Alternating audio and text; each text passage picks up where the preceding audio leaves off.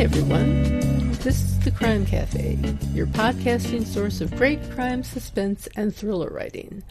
I'm your host, Debbie Mack. Before I bring on my guest, I'll just remind you that the Crime Cafe has 2 ebooks for sale, the 9-book box set and the short story anthology.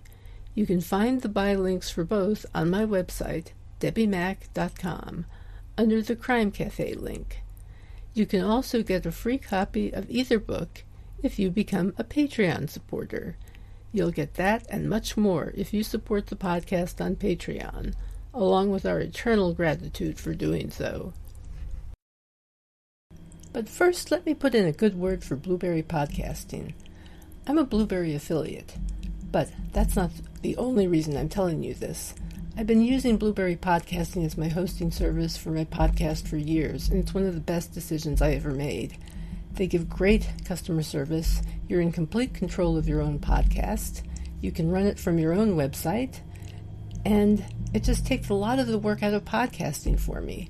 I find for that reason that it's a company that I can get behind 100% and say, you should try this. Try Blueberry. It doesn't require a long-term contract, and it's just a great company, period. And it also has free technical support by email, video, and phone. So you can get a human being there. Isn't that nice? Hi, everyone. Today my guest is a Miami native who spent 27 years working as a South Florida police officer and detective. For a decade, he worked undercover investigating large-scale cocaine trafficking and high-volume money laundering cases. He worked with multiple police and federal agencies and is a certified DEA instructor. He also has a master's degree in investigative criminal psychology. He's worked and consulted on multiple serial offender homicide cases, and since his retirement from law enforcement, he's worked as a technical advisor in film and television. He is also a movie producer and an adjunct professor at multiple universities within the U.S. And he is the author of the Cade Taylor series of books, which I'm told is a completely new genre in the detective fiction realm. Dark Tropics. We're going to have to talk about that. It's my pleasure to introduce Michael Hearns. Michael, thank you for being here today. Thank you so much. No, Debbie, thank you. It's been a pleasure to be here, get a chance to meet you. Excellent. Well, it's great to meet you. And so tell me about this Michael Cade. He sounds like an interesting character. He seems to be in a kind of a class all of his own with his weird agency or whatever he's with. And tell me about the fiction that you write in this series about him. Yes, the fiction I write is based on a fictional character named Cade Taylor. He's a detective in Miami. He's assigned to the Vice Intelligence and Narcotic Unit, which is kind of a covert undercover operation. And the first book I wrote was called Trust No One. That came out in 2020. And then that was quickly followed up by Grasp and Smoke, a Cade Taylor novel in 2021. And then last year we had One More Move. And basically these books chronicle the exploits of Cade Taylor as he tries to maneuver through some very sticky and unexpected circumstances involved in working in narcotics and money laundering and dealing with the Cali cartel and Medellin cartel. Also dealing with just the nefarious subjects and people and things in Miami, which we oftentimes refer to as a sunny place for shady people. So, Cade Taylor has learned to thrive and navigate in that system. And the books chronicle Cade Taylor as he works on these different cases. Mm-hmm. Was there something in particular that inspired you to write about this particular protagonist? Well, one of the things that came to me was many people had asked me about writing a book myself, and I think they actually wanted me to do a tell-all.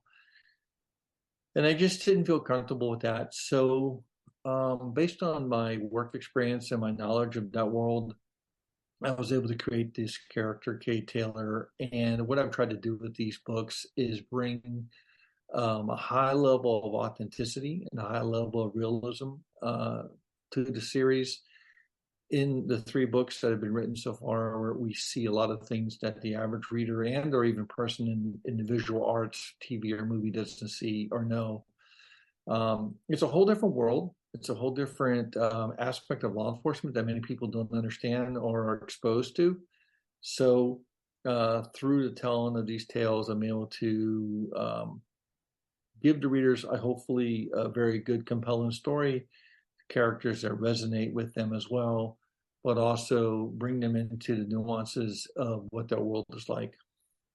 Mm-hmm. I assume that a lot of your background feeds into this fiction.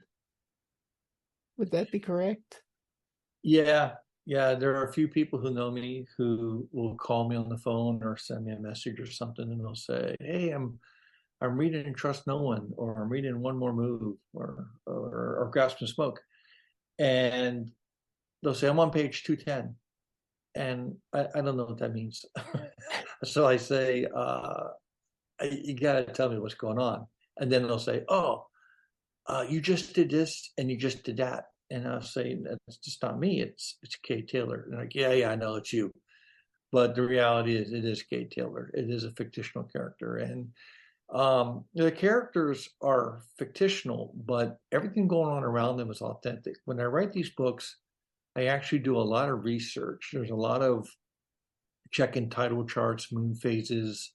When they order something from a restaurant, it actually comes from the actual menu of the restaurant. The streets they drive on, the places they go are true, actual places. So it's almost as if while you were living your life, you're getting a very like spy optic view of these individuals, most notably Kay Taylor, as they were going through their exploits. All the while amongst you, you weren't just aware of it. Mm-hmm. You know, I wanted to ask you about research because I was going to say you spent 27 years working in this field, but you need to do additional research to write these books, correct? Yeah, I mean, your research is never going to hurt you.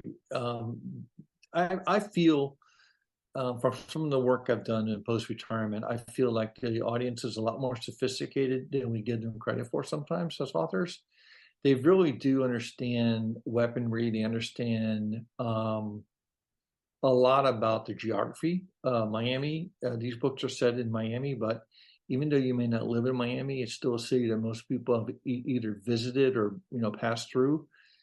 And many people have a clear understanding of tactics, although they're not tactical, maybe.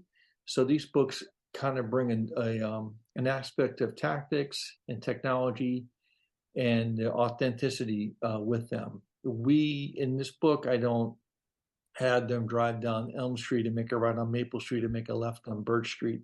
The streets they were on, the doors they walk through, the doors they walk out of are real doors. They're real places. So I think for many people who live in New York City or live in Miami, live in Los Angeles, when they see television shows filmed in their cities, they sometimes put their palm to their forehead and close their eyes and wince in pain because they recognize that they were just in the Bronx and now they're in Brooklyn or whatever the case may be. And I try to be very geographically accurate and very chronologically accurate with the books. Mm-hmm. You know, it's funny. When I think of South Florida, I think of a few things related to crime and its depiction on television. I think of Dexter. I think of Miami Vice, and I think of Carl Hyacin. Where do you fit in I this grand scheme of South Florida crime? South Florida is my hometown. I was born and raised there, and it's amazing how we all have rubbed elbows with each other. I've had conversations with Carl Hyacin. I've been on the set of Miami Vice in the early days. Um, I worked for the actual real Miami Vice, and I remember when Dexter first came out, when Jeffrey first wrote it, and we all kind of bounce around each other a little bit, and it truthfully is an entity unto itself. It's the only part of America or North America that's subtropical, and it's the end of the earth basically. People come down and they don't go back up again. They've already seen what's behind them. They're not going to go back up. I lived in Richmond. I lived in Raleigh. I lived in Roanoke. I'm not going back. I'm staying here. And they come down, and it's very transactional, and people and things there learn to groove and move on a different beat. And we are a peninsula. We're surrounded by water, and there's lots of things that come in on the air and come in on the water. And in our books, and I should say not our books, and in my books, Kay Taylor, what I'm trying to do is bring you, the reader, a view of law enforcement in Miami that it may not be as stylized as Miami Vice, because Miami Vice was a highly stylized TV show, but it's got some definitely true components. If you were drawn to those shows, CSI Miami, Miami Vice, Dexter, then you'll be drawn to these books as well. They run in then what we said earlier in the conversation, dark tropics. Even the cover of Grasp and Smoke was behind me, but it's like dark palm fronds, So it's really a different genre. I was going to say, you have those books nicely arranged behind you there on the shelf. Yeah. Very nice covers. Thank you very much. Sure thing. So are you working on your next book in the series, or are you working on something else? Oh, okay. No, I'm working on the next book in the series. What originally happened was the first book that I wrote was Trust No One. And I actually kind of thought it'd be a one and done. And I started to write a book about an individual in Los Angeles. I had spent some time in Southern California and had a good familiarity with it. And then I started getting lots of mail, lots of email, lots of messages, lots of social media postings about Kay Taylor. And in a classic case to give people what they want, I wrote Grasp and Smoke, a Kay Taylor novel, followed up by One More Move, a Kay Taylor novel. And I'm writing currently on the fourth version of Kay Taylor now. And the books are all standalone. It helps if you read them in sequential order, because Cade and these scenarios are evolving, but there are no spoilers in these books. If you read one out of order, you won't be completely thrown off your trajectory. And most people who read them seem to like them. Cade resonates with them. Cade is not a perfect character. He has flaws. He struggles with some demons of his own. He drinks a little more than he should. He's on the back end of a pretty ugly divorce, which is kind of eviscerating him a little bit. He's kind of emotionally numb, but he stays in the fight. He has to continue on with his job, and he doesn't have the opportunity, especially being a vice narcotic detective. It doesn't wait for him at all. So he's in the mix from start to finish. Interesting. What kind of direction do you see this series of books going? Do you see like a certain number that you want to write, an endpoint that you want to reach with the character? I don't really see a finality, and I don't really see a finite number. I think there's still a lot of life for Kay Taylor, and as each book comes out, the legion of Kay Taylor devotees grows.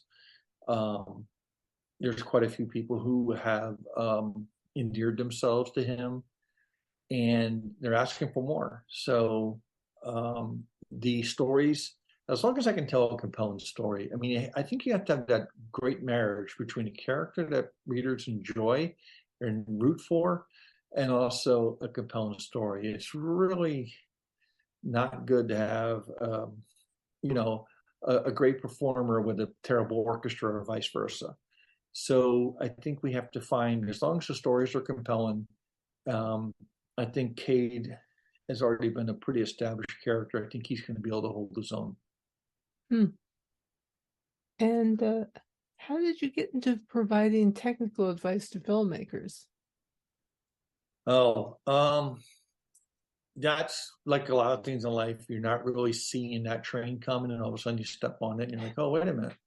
Oh, I'll ride this one." I was asked because of my background to help out with a movie, and it's a kind of a in that environment. You really in film and TV, you truthfully need to be well versed in a few things, and some of the things you need to be versed in is obviously know your craft. And the second thing also is you need to understand set protocol, and you also need to be reliable and dependable. Um, TV and movies are very expensive to make, and they don't have time to wait for anybody who's late or not on time or not in their right frame of mind. So my reputation preceded myself, and I did one movie, and then that turned into a TV show, and then a TV show, and then a movie, and the word gets out. And if, as long as you're agreeable and you work well with people and you understand the framework you're supposed to be in, uh, it kind of worked out for me in that respect. Very cool. The very collaborative business, that part. Yeah, as a technical advisor, you're mostly working with the principal actors, the director, the showrunner, and maybe the stunt coordinator. And you're there to bring authenticity, and you're there to bring realism to their plot line or to their storyline, or at least to the actors' movements, what they say it, how they stand, what they physically do. But you have to recognize also as entertainment. So sometimes you'll be asked to coordinate or collaborate on something that you normally wouldn't do in real life, but the director might pull you aside and say, I know you don't do it like this, but I need a Jeopardy moment, so make this happen. So you find that hybrid, between entertainment and authenticity. The main thing is, once again, I think the audiences are very sophisticated, and they're really not going to stand or sit down for something that doesn't come across as being real. Exactly. Yeah, there's only so far you can push it. I mean, I fully appreciate that. Coming from a legal background, I often cringe slightly when I see lawyers depicted in certain ways, but then I think, okay, they need this here for a reason. Yeah, So, there's a formula. There's a formula, and you kind of, you know, in a 60-minute drama, it could be a courtroom drama or it could be a police procedural. You have to establish a dilemma. You have to establish a bad guy or a bad person in that drama, and then you have to have a resolve. And you have to do it with commercials in 48 minutes. So the directors and showrunners, they understand that formula. And real life does not work that way. We know that for a fact. You being an attorney, trials and courtroom proceedings can go on for months, if not even years. yeah, Um, but in real life and television, it's usually wrapped up in about 45 minutes. exactly. Yeah. It gets wrapped up much faster than in life and in Yeah. much different ways sometimes. Um, let's see. You've also produced movies. How did you get into that? Same thing. As a technical advisor, you're working with directors, you're working with producers. They're talking to you about other projects they may have in the wings that they're looking to do.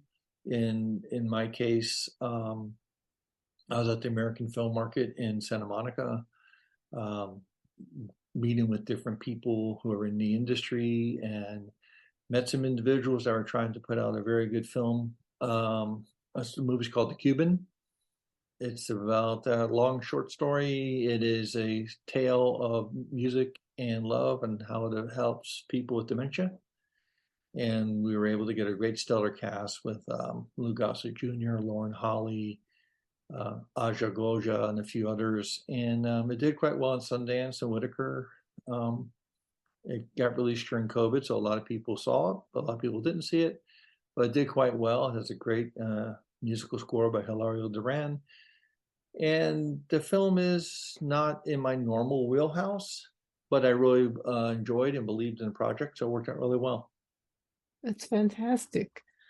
Um, what writers most inspire you, and what screenwriters do you particularly like?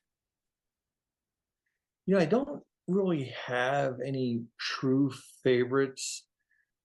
In the genre, there are demigods and there are some really stalwart individuals out there like Michael Connolly and Lee Child and a few others. I don't actually get the opportunity to read as much as I would like to, especially when I'm writing my own books, because it's not that it throws me off. It's just that I get so engrossed in what I'm doing on the writing side that actually my pleasurable reading kind of slips off to the side a little bit. Um, as far as screenwriters, I'm more of an old school kind of guy. Michael Friedkin, I think did some really good work with like To Live and Die in LA in the 1980s and things like that. Um, but I really don't have any person or people that I follow. But I do know what I like. And when I like it, I latch onto it. And I hope that people who read the Kate Taylor series of books adopt or have the same mind frame. Cool. What advice would you give to anyone interested in writing for a living? Persevere, stay with it. Don't allow anybody or anything to detract you from what you want to do. Allow the creativity to come out of you. Don't measure yourself against other people's successes. There are lots and lots of people who are way infinitely more successful than I am. But whether they sell, 20,000 books a day and I sell two a week, those two readers are hopefully enjoying my book. I think there's room at the table for everybody, but the advice I would give is persevere and don't let anybody or anything throw you off your trajectory, And when you watch a movie, at the end of the movie, you'll see hundreds, thousands of names come up that are associated with the completion of the movie. But when you write a book, it's your name that's on the spine of the book. And you put yourself out there for criticism. You put yourself out there for acceptance. You put yourself out there for review. So, be prepared. Take a couple of hits, but also be prepared to take a couple bows. That's right. Be prepared for whatever comes. Yeah, and there's people out there who are professional snipers. There's people out there who just want to um, bring you down, or bring your project down, or bring your book down, or bring your movie down, or bring your recital down. Or there's always, you could go to a kindergarten ballet recital and there'll be somebody in the back going, that's not how Swan Lake's played. I mean, those personalities exist.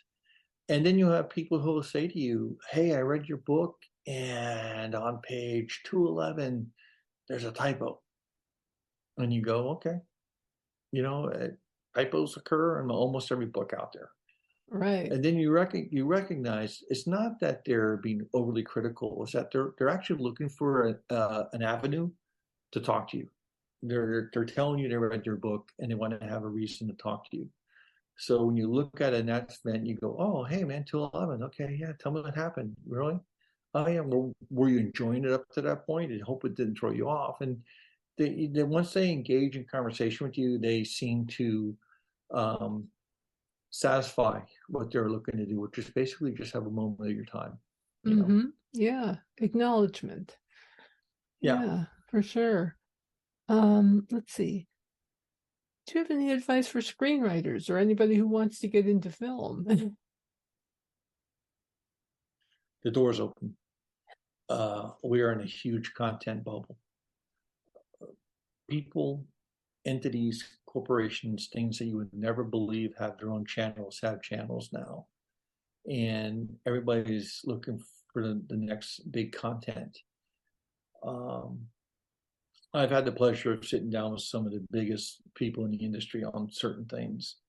And I think they would say the same thing. Even though they're titans in the industry, they had to start somewhere.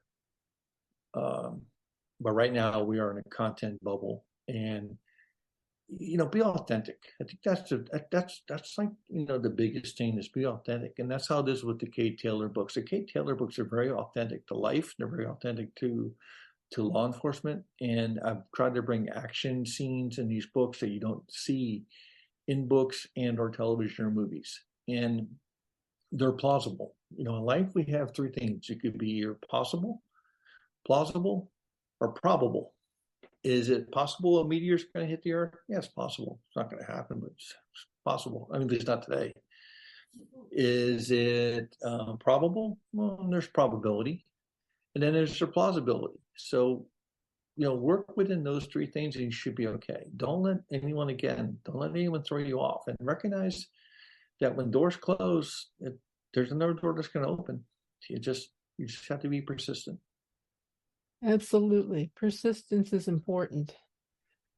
Diligence, Tenacity, tenacity, commitment. and commitment. Yeah. I will tell my wife sometimes, I have to write today. And she will say to me, why are you telling me that? And I say to her, because if I make that verbal declaration, then I got to stick to it. I can't slack off. I can't let it go. So, part of the dedication and commitment is recognize that you have to do these things. I get emails, hey, when's the next book coming out? When's the next thing coming out? And there may not be a lot of people, but there are a few people there who are waiting for the next Kate Taylor. And I owe it to them, I owe it to myself to put it out there. The fact that they're there is what's important. And it feels great, doesn't it? To know it feels good there. because these are pages, and it's ink on paper, and it's coming to life in people's minds as they read. And as you know, being an author yourself, you're writing sometimes, and you're literally orchestrating dialogue between four different people. You're setting stage, you're setting scene, and it's not easy. It's not easy to keep all those voices separate, in alignment, all in the same, forward moving aspect of it. And also, as you move through your books and you're now into your 200th page, your 300th page, you have to make sure that there's continuity. There's a lot of balls to juggle in the air, and until you do it, you don't understand it. But don't let what I just said dismay or dissuade you. Once again, we go back to perseverance. Just do it. Absolutely. Is there anything else you'd like to add before we finish up? Other than my appreciation to spend some time with you, I think I'd just like to point out once again that the Kate Taylor series of books are very authentic. They're very genuine, and they also bring a lot of action and a lot of aspects that people don't normally see. And most people who read the books come away enjoying the stories, enjoying the characters, but also enjoying the ride. And the books are written in the first person, so oftentimes people feel like they're right with Cade while he's going through these trials and tribulations out there. Yeah, first person is nice. I like that point of view myself. Yeah, there's an article came out in Esquire last year, and it was basically said, we've been reading incorrectly for decades, that the first person narrative is so much more enjoyable. And I think a lot of people are galvanizing themselves towards it because they feel like they're with him. They feel like they're in a car with him. They feel like they're, in the middle of the gun battle with him. They're not being told, by a narrative what's happening. It's Cade that's talking to them in the book. Mm-hmm. Identification and all that. Yeah. Okay. Well, thank you again so much for being here today. I really appreciate it. Well, thank you for having me. It was a pleasure, believe me. And I want to thank all of you listeners and anybody watching on YouTube. If you enjoyed today's episode, please leave a review. For access to bonus episodes, ad-free episodes, and free copies of the Crime Cafe box set and anthology, become a Patreon supporter today. I'm also offering perks to subscribers on my Substack publication, Paperback Writer. So check that out. Thank you again, and we'll see you next time when I'll be interviewing Willa Richards. Until then, take care and happy reading.